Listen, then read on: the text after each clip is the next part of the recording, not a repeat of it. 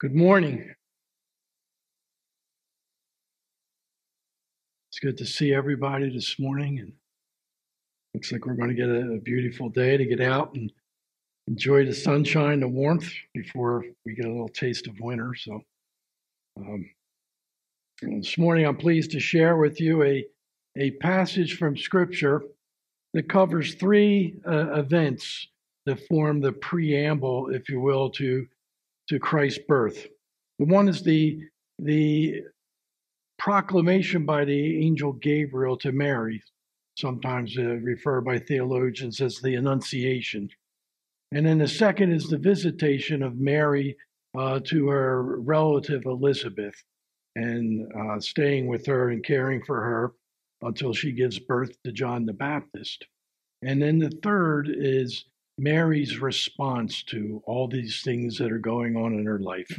And she comes forth in a prayer, or what's sometimes referred to as a song that we call the Magnificat.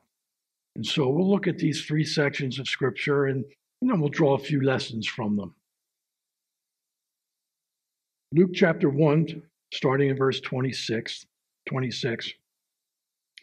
Now in the 6th month, the angel Gabriel was sent from God to a city in Galilee called Nazareth, to a virgin engaged to a man whose name was Joseph, of the descendants of David.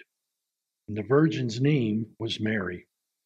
And coming in, he said to her, "Hail, favored one, the Lord is with you." She was greatly troubled at this statement and kept pondering what kind of salutation this might be. And the angel said to her, "Do not be afraid, Mary, for you have found favor with God.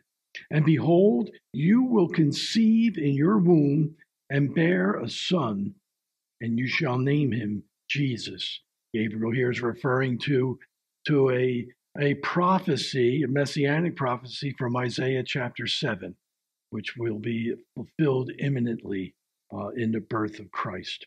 He continues, he said, "He will be great and will be called the Son of the Most High, and the Lord God will give him the throne of his father David." Again, another prophecy from Isaiah chapter 9 about to be fulfilled. "And he will reign over the house of Jacob forever, and his kingdom will have no end." And Mary said to the angel, "How can this be, since I am a virgin?" And the angel answered and said to her, "The Holy Spirit will come upon you, and the power of the Most High will overshadow you. And for that reason, the holy offspring shall be called the Son of God. And behold, even your relative Elizabeth has also conceived a son in her old age. And she who was called barren is now in her 6th month. For nothing will be impossible with God." And Mary said, "Behold, the bondslave of the Lord. Be it done to me according to your word." And the angel departed from her. Now at this time Mary arose and went with haste to the hill country, to a city of Judah, and entered the house of Zacharias and greeted Elizabeth. And it came about that when Elizabeth heard Mary's greeting, the baby leaped in her womb, and Elizabeth was filled with the Holy Spirit. That's an important phrase for us, that Elizabeth was inspired or fulfilled or filled with the Holy Spirit, because she's now about to confirm the proclamations of what the angel Gabriel had said shortly before. So if there was any doubt in Mary's mind, it's now been removed. And she cried out with a loud voice and said, "Blessed among women are you, and blessed is the fruit of your womb. And how has it happened to me that the mother of my Lord should come to me? For behold, when the sound of your greeting reached my ears, the baby leaped in my womb for joy. And blessed is she who believed that there would be a fulfillment of what had been spoken to her by the Lord." Mary responds by saying, "My soul exalts the Lord, and my spirit has rejoiced in God my Savior. For he has had regard for the humble state of his bondslave. For behold, from this time on, all generations will count me blessed. For the Mighty One has done great things for me, and holy is his name. And his mercy is upon generation after generation toward those who fear him. He has done mighty deeds with his arm. He has scattered those who were proud in the thoughts of their heart. He has brought down rulers from their thrones and has exalted those who were humble. He has filled the hungry with good things and sent away the rich empty-handed. He has given help to Israel, his servant, in remembrance of his mercy, as he spoke to our fathers, to Abraham and his offspring forever. Father, we thank you for your word this morning. And as Janine has prayed before, we just ask for your Holy Spirit to fill each of us afresh, that we might have a deeper understanding in what we would consider in your word this morning, but especially that you would give us the grace and open our hearts to receive it, that we might be changed by it as we continue to look into your word, seeking to become more like your Son, Jesus Christ, in whose name we pray. Amen.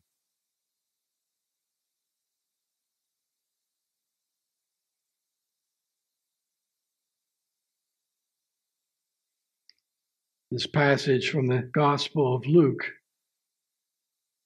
we see how the God of the entire universe purposes to send his only Son to earth to take on human flesh and be born as an infant and to live as one created among those whom he created.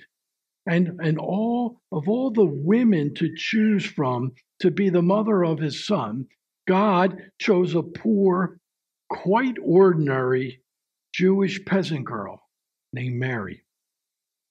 Question begs to be asked, why her? Why did God choose to use Mary? I mean, after all, he could have chosen anyone. Why Mary? And that's the question we're going to consider this morning. Why is it that God so often uses ordinary people to accomplish extraordinary things? If we can somehow begin to understand why God chose Mary, then who knows? Maybe God can use us in some ways that we never thought possible. Mary was the only person present at Christ's birth who was also present at his crucifixion. Mary was the woman who saw Jesus come into the world as her son and leave the world as her Savior. The Bible says that Mary was an ordinary woman with extraordinary gifts given to her by God as she presented herself to him as his servant, to be used by him in any way he wished. And I know that there are folks in our church family who are in all different stages of their spiritual pilgrimage. Some of you are seeking. You're just beginning to investigate Christianity. Some may have just made a faith decision recently. Many in our church family have been walking with God for a very long time. I can tell the ones who are, they're the ones whose Bibles are falling apart and all worn out. This morning I'm going to talk about Mary and one of the most exciting truths of Scripture. And if you walk away from here this morning having learned nothing else, I hope you will know this, that God uses ordinary people to do extraordinary things. And with that, you can be used by the creator of the universe. In dealing with mankind, God could use angels, and he has on many occasions. God could drop leaflets from heaven. Fortunately, he chose to drop manna, which was at least edible. But for the most part, as you check out God's historical record, the Bible, you see that God uses people like you and like me to further his purposes on earth. Have you ever been used by God? I can tell you that there's nothing like it. Your sense of self-worth will soar, and a new dignity will develop in your life. And I don't mean that as a sort of prideful thing, but as a more of an edifying sense as you begin to see yourself through God's eyes. And perhaps for the first time in your life, you come to realize that you are a valuable person and you can be used by God to make a difference. Perhaps you're saying to yourself, well, I don't think that's ever happened to me. I'm not sure that God has ever used me, at least not yet anyway. Well, let me ask you, have you, like Mary, presented yourself to God to be used by him as he desires? The word used here is, for our purposes, means to be put into action. God wants to put you into action. God placed you here in this church where you can and will be used by him in an extraordinary way. Does that sound exciting? Well, here's how we can prepare ourselves to be used by God. The first is that we have to be humble. We've got to be humble. When you look at the life of Mary, you see that Mary reflected humility before God. Why did God choose Mary? Well, because she was educated? Nah, she didn't have any education to speak of. Maybe God chose Mary because of her socioeconomic status. Nah, she was poor. Maybe God chose Mary because she was mature. No, most scholars think that Mary was maybe 14 or 15 years of age when she gave birth to Jesus. Mary was simply living her life. When the Bible says an angel came to her one day announcing, verses 28 and 30, greetings, you who are highly favored. The Lord is with you. And Mary was greatly troubled at his words. But the angel said to her, do not be afraid, Mary. You have found favor with God. Well, despite such a grand salutation, one fit for a queen, Mary in verse 38 describes her state as what? As being humble. She considers herself a handmaiden, a bondservant. Basically, the Greek word there is used for someone who enslaves themselves to someone else, okay, indentures themselves as a way of surviving and making a living. She was humble before God. Humility means that you recognize who you are, a sinner, what you have, nothing, and where you would be without God, nowhere. That is being humble before God. But with such realizations also come anxieties, fears, doubts, insecurities. The Bible says that Mary was greatly troubled. The word for troubled here in the Greek manuscripts is best translated as confused or perplexed. As if Mary's thinking as her first reaction, well, why me? And then no doubt all these other concerns start running through her mind as the angel then reassures her. Do not be afraid, Mary. Afraid of what, do you suppose? Well, I think Mary has had to face four basic fears. I'll call them the fearsome foursome.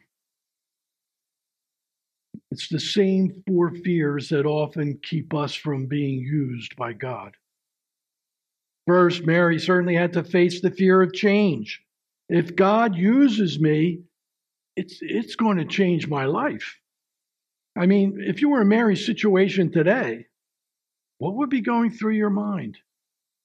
Oh no, what about my family, my friends? What about school, my career? What about all the plans that I've made, all the dreams that I've had? What's to become of my life now? Secondly, Mary faced the fear of criticism. You can also throw in there. Condemnation. Okay, it's the same thing: criticism or condemnation, rejection. You could throw in there as well. It's all the same thing, just different degrees. Mary faced the fear of criticism. I mean, think, what will my friends say? What's Joseph going to say? Worse yet, what will mom and dad say? Or here's my mother's greatest fear. She was always telling us growing up, what will the neighbors say? You know, that's what happens when you grow up in a South Philadelphia row home where everybody's so densely packed. You can have a conversation with the person sitting on the stoop across the street and not even raise your voice. What will the neighbors think? The third fear that she faced was the fear of the supernatural. I mean, the fear of being used by God, the same God who made all things. Not to mention this all too close encounter with an angel dude. I mean, it's way too scary. I mean, if I ever woke up and an angel was standing at the foot of my bed saying, "Hail, Jim," I believe I'd be a little upset.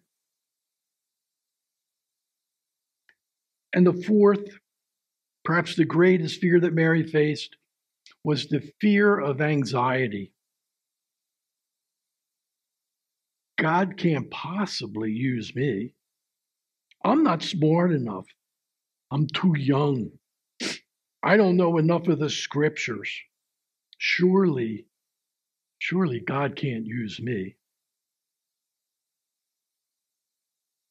Listen, God works through ordinary people in extraordinary ways to accomplish extraordinary things. I'll say that again for you in case you want to write it down. God works through ordinary people in extraordinary ways to accomplish extraordinary things.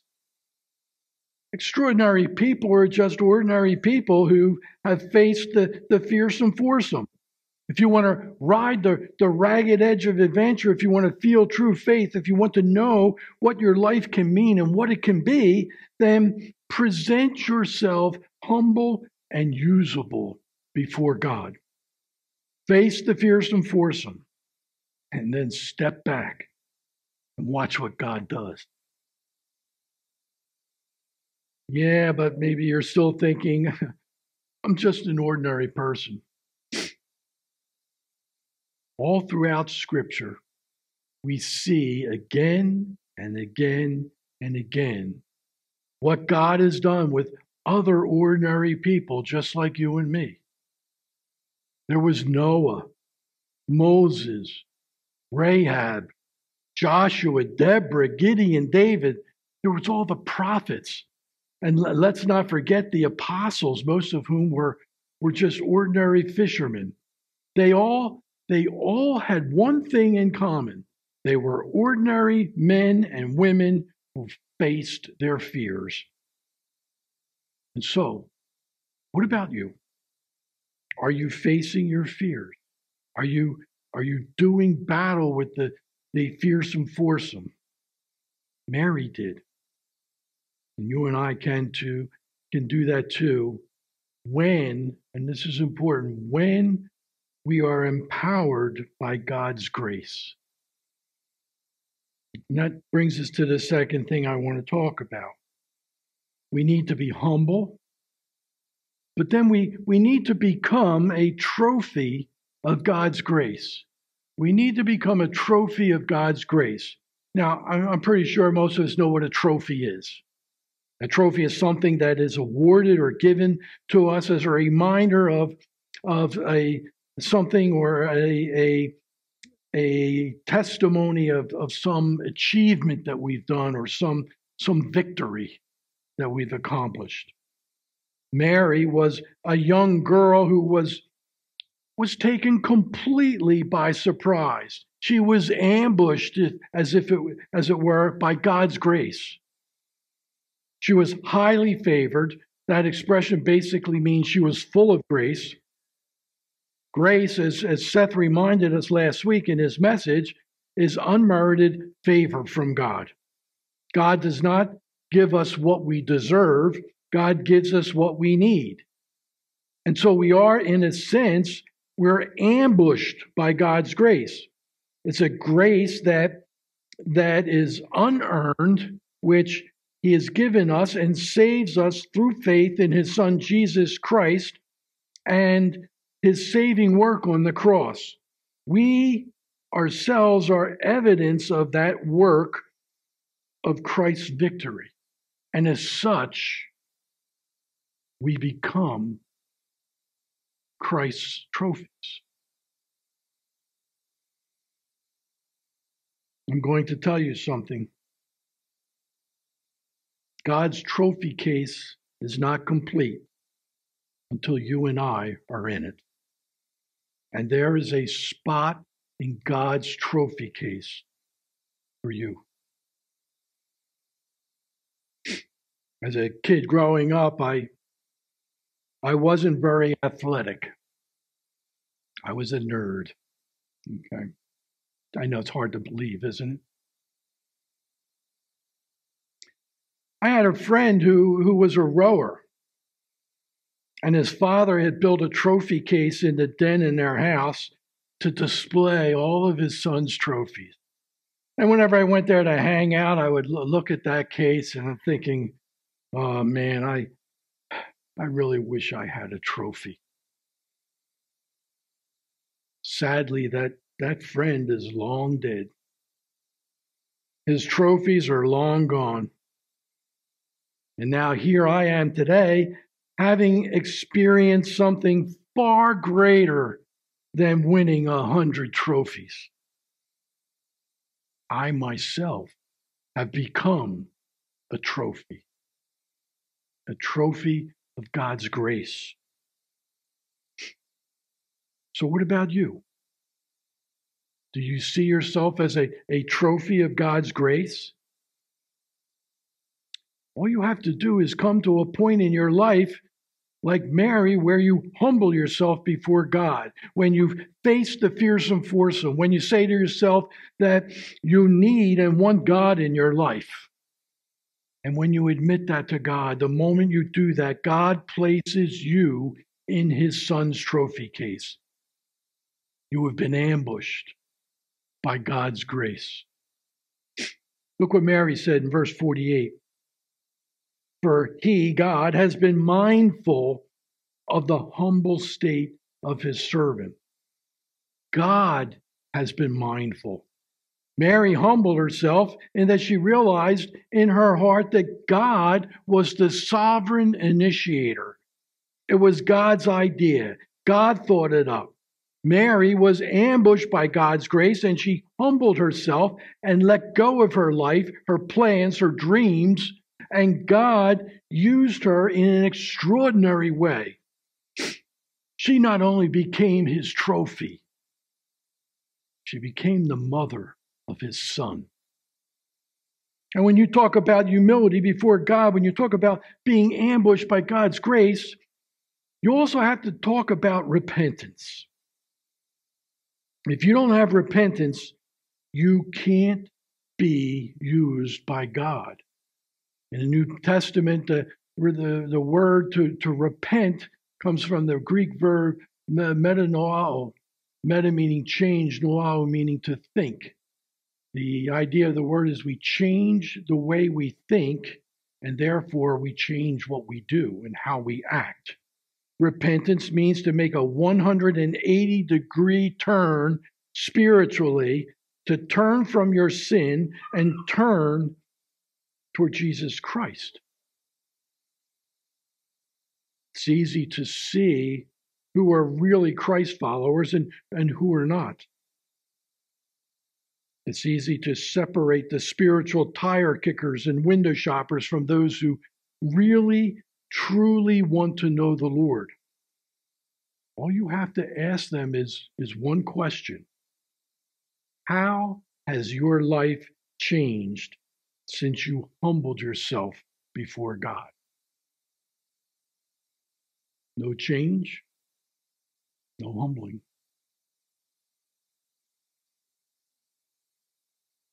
That leads us to the third attitude I want to talk about. We need to be responsive. We need to humble ourselves. We need to become trophies of God's grace. And then, having received that grace, being ambushed by that grace, we have to then make a response. We need to be responsive. Verse 38, Mary said, "Behold, the servant of the Lord, be it done to me according to your word." In other words, here I am, God, and I'm willing for you to do whatever you want with me. Mary was responsive. She was willing. Have you ever told God that you are willing for him to do whatever he wants with you? It's a scary thought. Maybe you should make this your prayer. God's not like the car leasing people who hide all the costs in the fine print beneath that attractive low monthly payment. No, God puts it right out there for us in bold type. If you want to follow Christ, listen, if you want to follow Christ, it's going to cost you something. His grace is free, but following him comes at a cost. As you study the life of Mary, you see that it cost her reputation to follow the Lord's call. Think about it for a moment. Let's say that you were Joseph. Put yourself in his sandals. You were engaged. You know that Mary's a virgin because you haven't laid a hand on her. And then she walks up to you one day, gives you a kiss on the cheek, and says, "I'm pregnant." And you're not the father. God is. Oh, and by the way, the baby going to be the Messiah. I don't know what Joseph thought. Can't imagine what Joseph thought.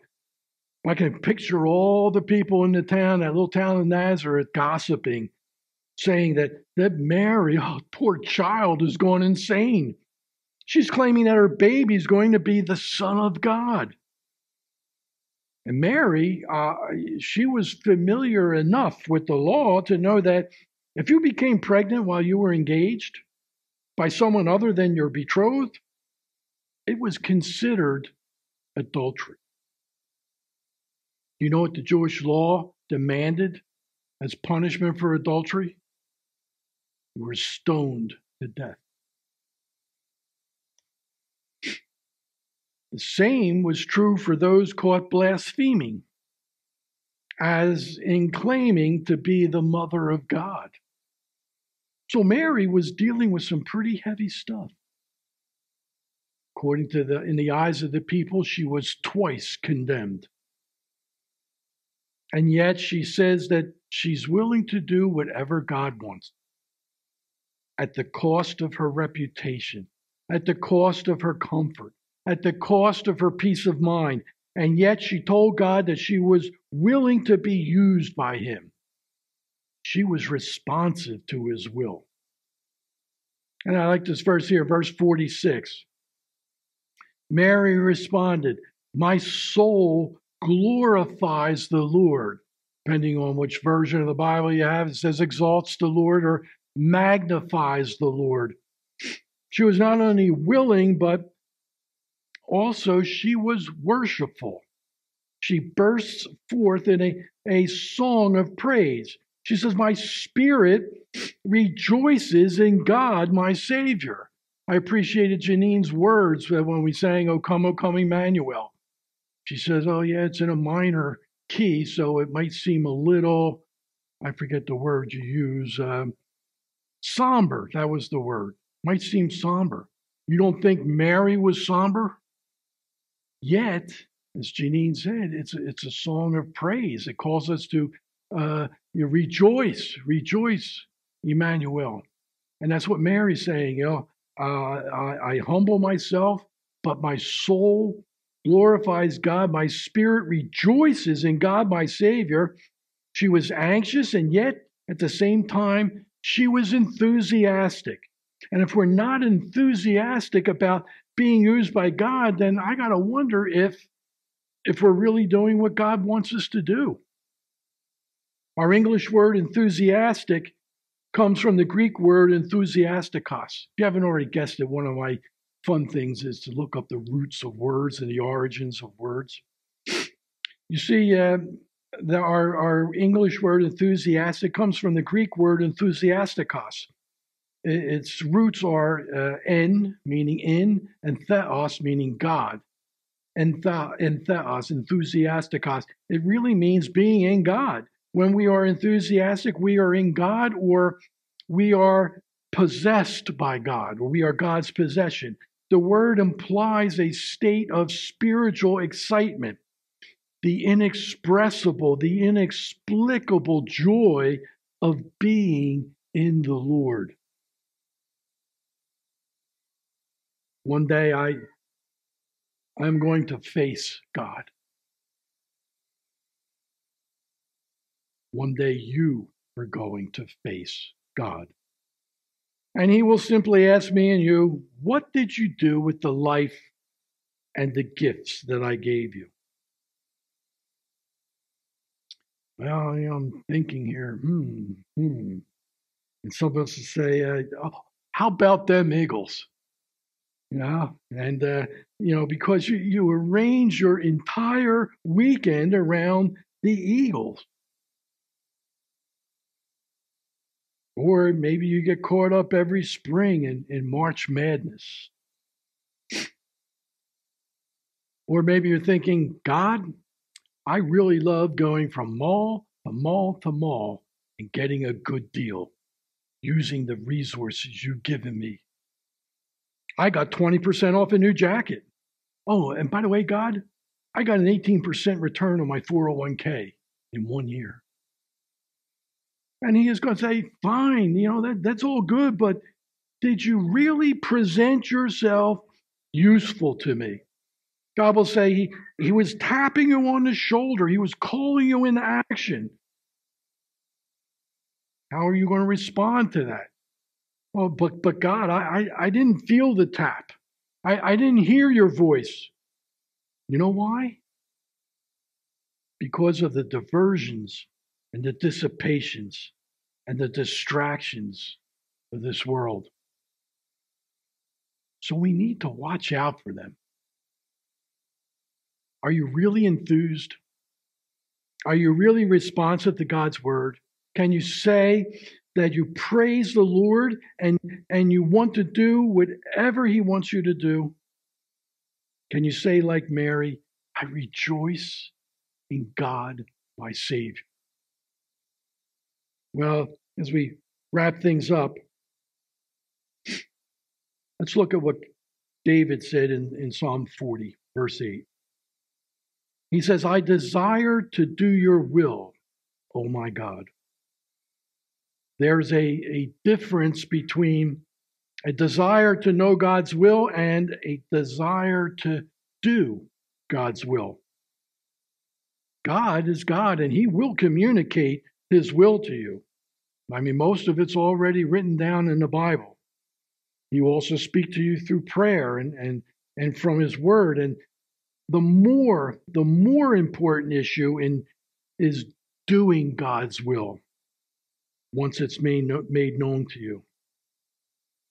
Are you committed to doing his will? Not just knowing it, but doing it. Are you willing to do whatever God wants? Are you willing to follow God's will? He doesn't disguise it. He's saying, here it is. My desire for you is that you humble yourself, that you receive my grace, and that you respond to my plan for your life. So where are you in that process this morning? God wants so much more for you and me than a life of mediocrity, of just being ordinary. God wants to use you to accomplish extraordinary things.